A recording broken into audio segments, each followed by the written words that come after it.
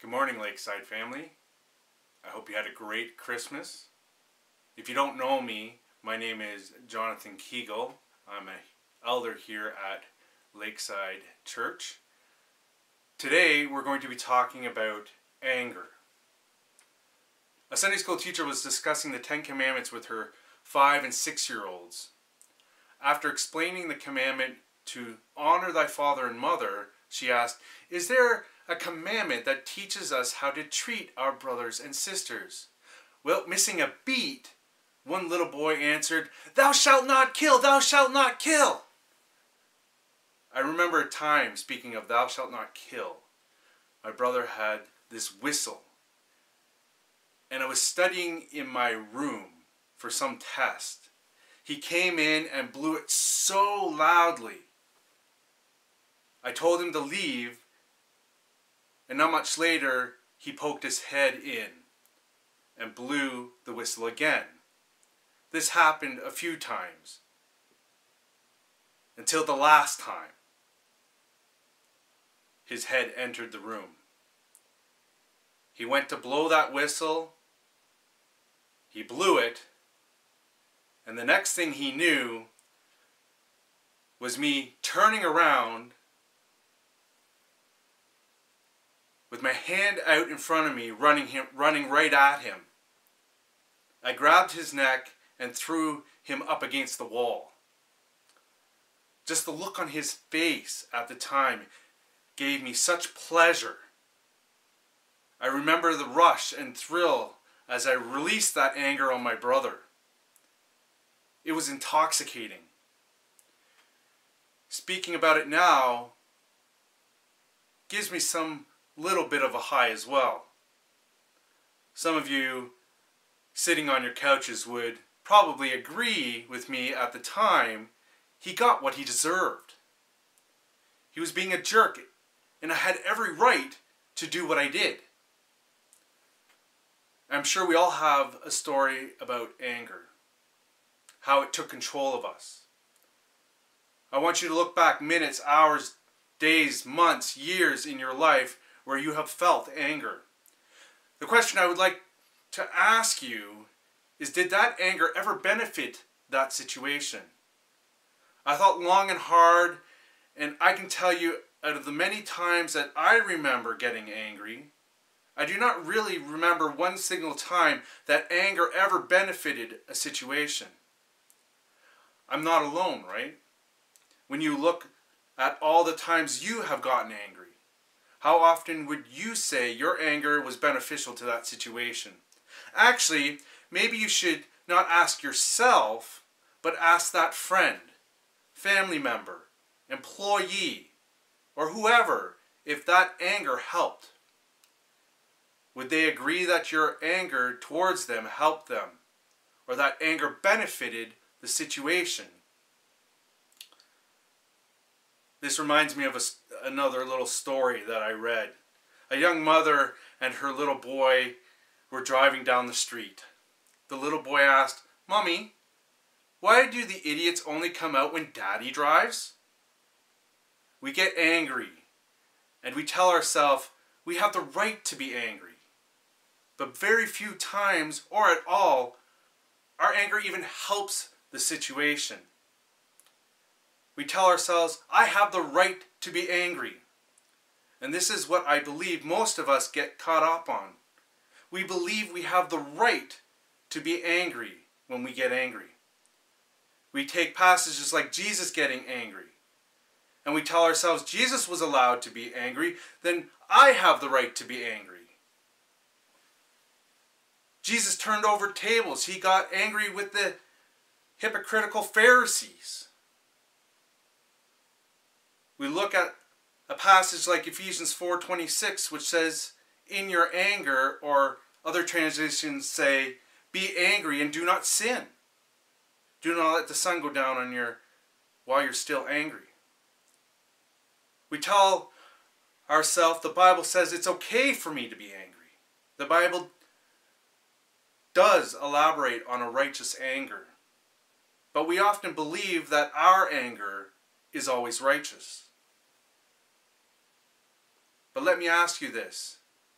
if you were to get angry, let loose like Christ did, do you really believe in your sinful state that you could let loose like Christ did and not sin? I know I would not be able to.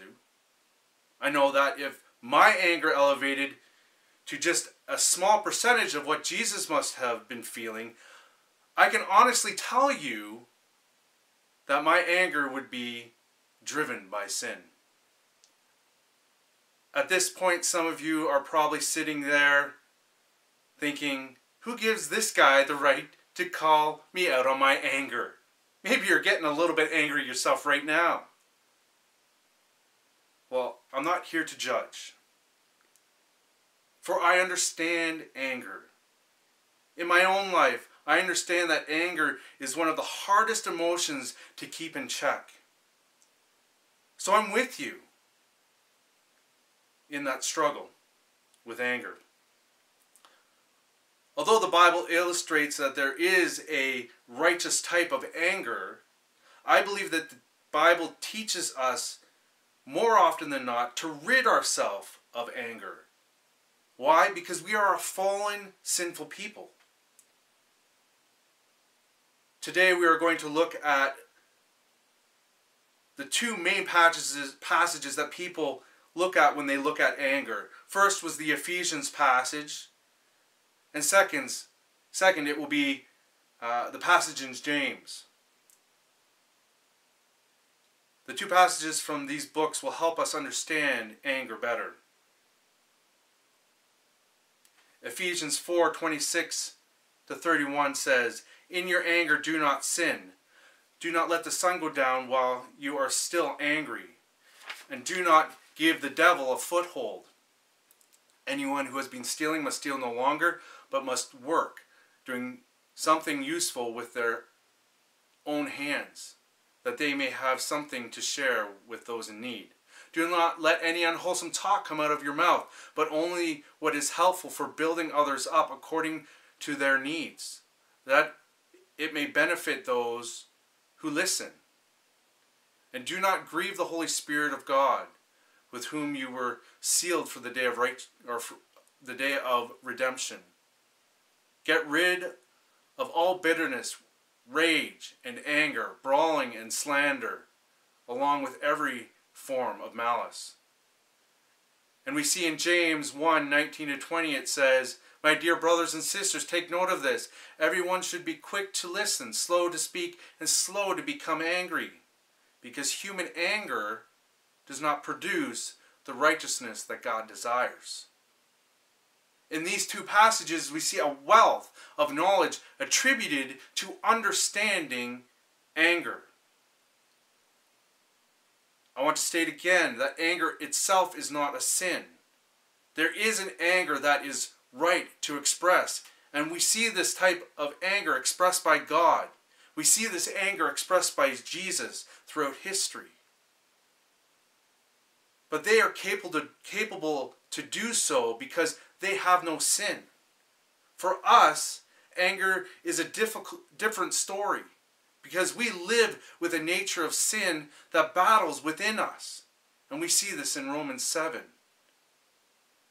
So as we look at these scriptures, in lieu of this truth, I believe these scriptures are teaching us not how to have a righteous anger, but to be weary of this anger that we have within us.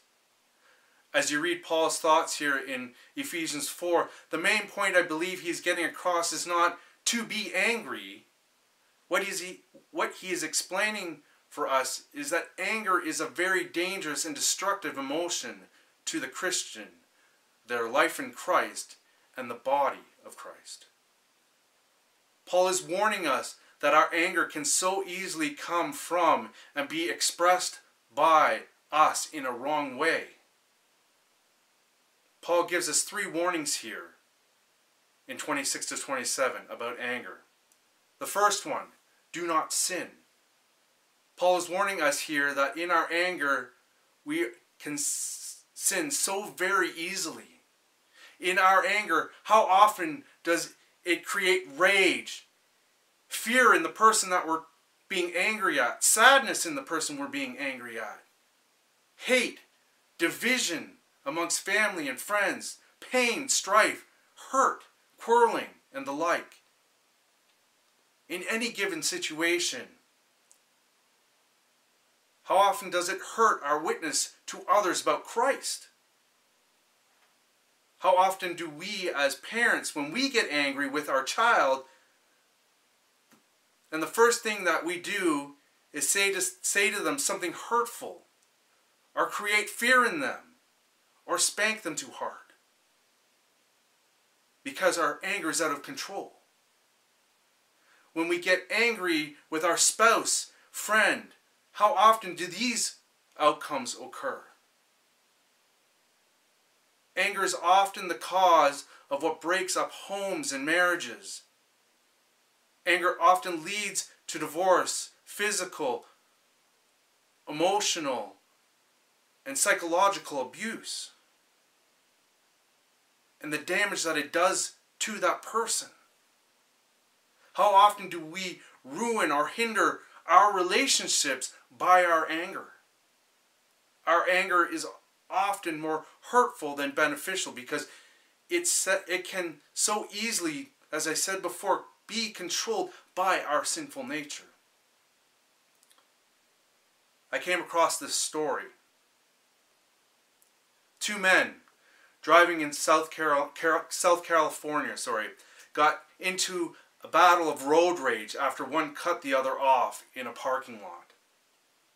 And instead of just ending it there, the hot-headed men sped out of the parking lot in a fit of rage, chasing and driving recklessly, dodging and weaving in and out of traffic.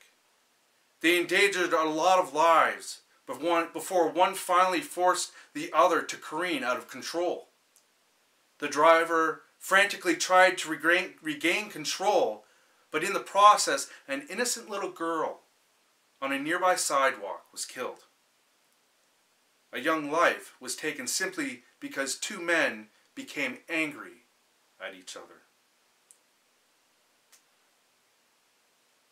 Paul says also, do not let the sun go down while you are still angry. Why would Paul say this? Paul is giving us another warning. He gives us a period of time, like 24 hours, I think it is here. The time period I do not think is that important. What is important to note is that what happens if our anger does not get resolved fast? It begins to fester, right? Paul is telling us here to resolve our anger quickly, or that anger will get worse and be more destructive than it already is. On the other hand, as well, it could be saying that if for some miraculous reason we are experiencing an anger in a righteous way, the longer we let anger go on, the more chance our sinful nature will take control of it. Whatever the case may be, what Paul is warning us here to do is to resolve anger fast, because it can so easily get out of control.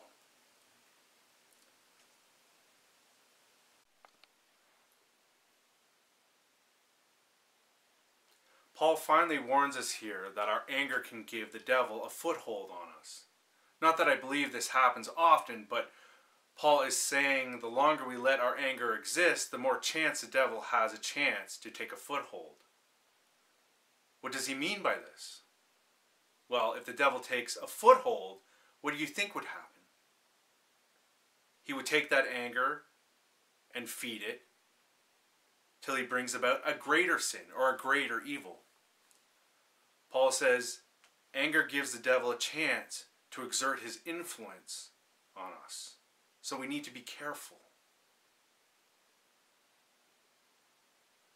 We need to rid ourselves of it. As we move to the end of this passage, we see Paul saying to actually rid ourselves of anger. Bitterness, rage, anger, brawling, and slander, along with every form of malice, or the act of being spiteful, are all examples of how our anger manifests sinfully in us.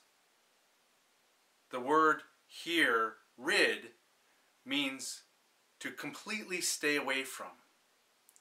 Sinful anger, we are to flee from at all times, for it leads to all things spoken of here, which are not conducive to the Christian life, not conducive to building the church, the body of Christ. We see this also in Colossians 3:8. But now you must also rid yourself of all such things as these: anger, rage, malice, slander, and filthy language from your lips. The word for rid is seen in another passage, Hebrews 12, that says this. Hebrews 12:1. Therefore, since we are surrounded by such a great cloud of witnesses, let us throw off or rid ourselves of everything that hinders and the sin that so easily entangles. And let us run with perseverance the race marked out for us. Anger expressed by a fallen people is one such emotion that hinders many things. It hinders us. It hinders our relationships. It hinders our life as we go forth and live for Christ. It entangles us into doing wrong things. Sinful anger is destructive. It acts like a tidal wave. If you saw a tidal wave coming your way, what would you do? Would you just stand there? Or would you run like crazy, right? This is what Paul says of our sinful anger. Run from it.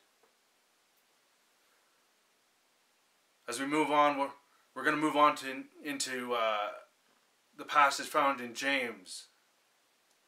In James 1:19-20, James outright tells us, "My dear brothers and sisters, take note of this. Everyone should be quick to listen, slow to speak, and slow to become angry.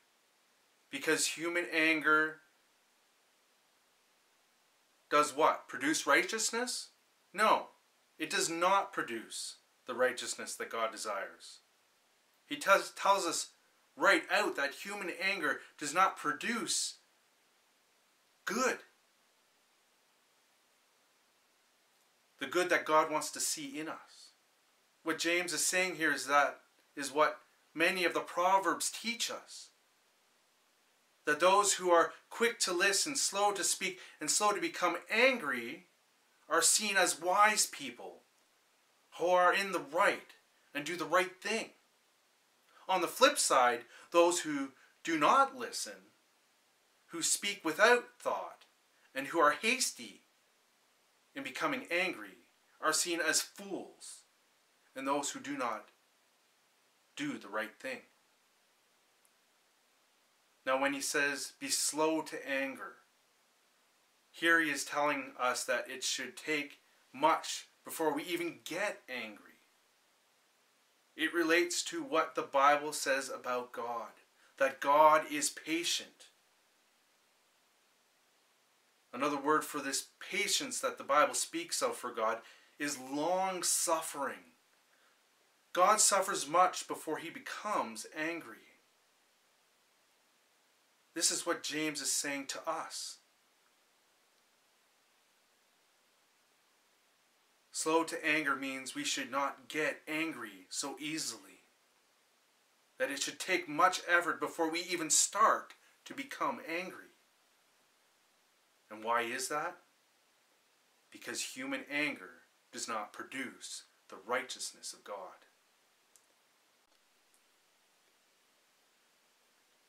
I heard an interview from a Christian counselor named David Powlison. that spoke of the sinful anger that we often embody. I'm paraphrasing, but he states that it is an expression of, I am not pleased with what is going on. It presumes that things are not happening the way I want them to. We act as though we are God. And when things don't go my way, I get angry and punish you, or sulk, or passively aggressively do something because you're not giving me what I want. And so you are in the doghouse. He also states, as one of the most powerful verses that he has come across to help him control his anger, it's found in James 4:12. And he says, this is one of the most convicting and sobering passages that he has come across. Where here, anger and arguing and quarreling is in the context of what is going on in the passage. It says, there is only one lawgiver and judge, the one who is able to save and destroy. But you, who are you to judge your neighbor? It peels back and exposes to its core our sinful anger. That sinful anger comes from my selfishness. As fallen people, we often do. As fallen people, how often do you believe that your anger does not come from your own selfishness? One final thought as I read these letters from Paul and James is the passages are not talking to those that we believe have done us wrong. That's not their focus. They are not talking to us, they are talking to us, the ones who are getting angry. It is not about what makes us angry, but how we respond, how we think, how we react, how we, in our anger, are vulnerable to sin and the devil. If we allow ourselves to be angry, if we allow it to control us, the likelihood of our anger to be right is rare. The likelihood of it being sinful is more likely. That anger would take control and destroy our relationships. It will destroy us as well. It will just destroy family. It would destroy friendships. Destroy the continuity of the body of Christ. Whatever the situation, we need to be careful not to be angry. Be careful not to let anger get the better of us. Now, on a side note, I'm not diminishing the wrong someone has done to us or another. I'm not saying what they have done to us or someone else should not come with some sort of consequence. That we should not stand against wrong when it is done to others or ourselves. What I am saying is that we need to be careful not to let anger be the emotion driving our thoughts and actions when this happens. I believe good anger does exist. The problem is that we are a fallen people. And I can't see us in our anger often being righteous. But there probably is that rare occurrence. So now what? You say if our anger is often driven by sin, or is driven by sin, that it is something as Christians we should get rid of it. How do I do that? The fact is that in our fallen state, we're all prone to being angry, and we will get angry from time to time, even if we try our best to overcome it. It will be one of the biggest battles we will ever face within us.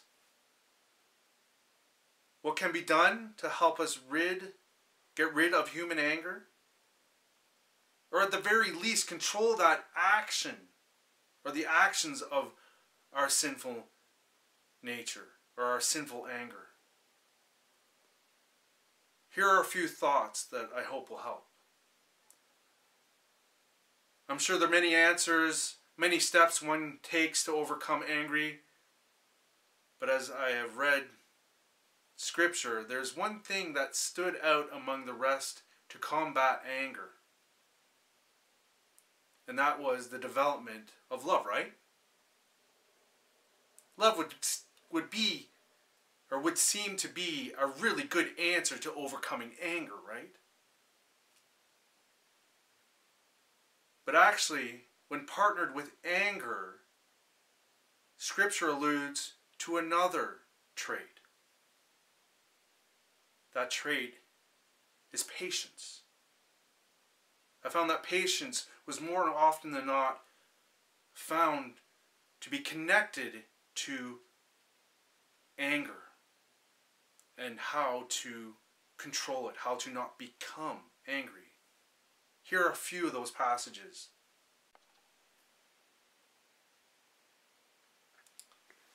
James 1:19. My dear brothers and sisters, take note of this. Everyone should be quick to listen, slow to speak, and slow to become angry. Proverbs 19:11. A person's wisdom yields patience. It is to one's glory to overlook an offense. Proverbs 29:11. Fools give full vent to their rage, but the wise bring calm in the end. Ecclesiastes 7:9. Do not be quickly provoked in your spirit, for anger resides in the lap of fools. Proverbs 14:29. Whoever is patient has great understanding, but one who is quick-tempered displays folly. As we see in these passages, patience seems to be the key character trait to controlling anger. The words used in these passages that translate into patience in the English illustrate this meaning. Patience in respect to persons, long-suffering, as well endurance, putting up with things or circumstances, and finally, perseverance. With this understanding, being patient in times when we get angry makes sense, right? Often when we get angry, it is because we are impatient with what is happening around us. So how do I become patient? I've written a few ideas to help us control and develop patience, control anger and develop patience. Galatians 5:22. But the fruit of the Spirit is love, joy, peace, patience, kindness, goodness, faithfulness. The first step we need to do is give our lives over to Christ. If you have not done that yet, then it would be impossible to overcome or control your sinful anger. We are given the Spirit when we give our lives over to Christ, who is the source of patience and helps us to develop patience when we give our lives over to Christ. On a side note, if this is the fruit we are to produce, I do not see anger among them. As well, I do not believe in being angry we can bring about any of these fruit. 2 Corinthians 5:19 or 2 Corinthians 5:17 says, "Therefore, if anyone is in Christ, he is a new creature. The old things pass away. Behold, new things have come." Christ has given you the strength. Christ is your strength to free yourself from anger's control. Second, think about Christ's life. If we are to be like Christ and see him as our example, I am yet to find a passage where Jesus got angry because of something that was done to him. Perfect example is the cross. In all that they put him through and did to him, anger was not at the forefront of his mind. As we see him hanging on the cross, Jesus is not getting angry with those below him, but Jesus asks God to forgive them. 1 Peter 2:21. Third, think about how you are just as sinful and broken as anyone else. And we see this in Matthew 7:3-5. Fourthly, be quick to listen and slow to speak. As much as we want to get angry, develop a listening ear.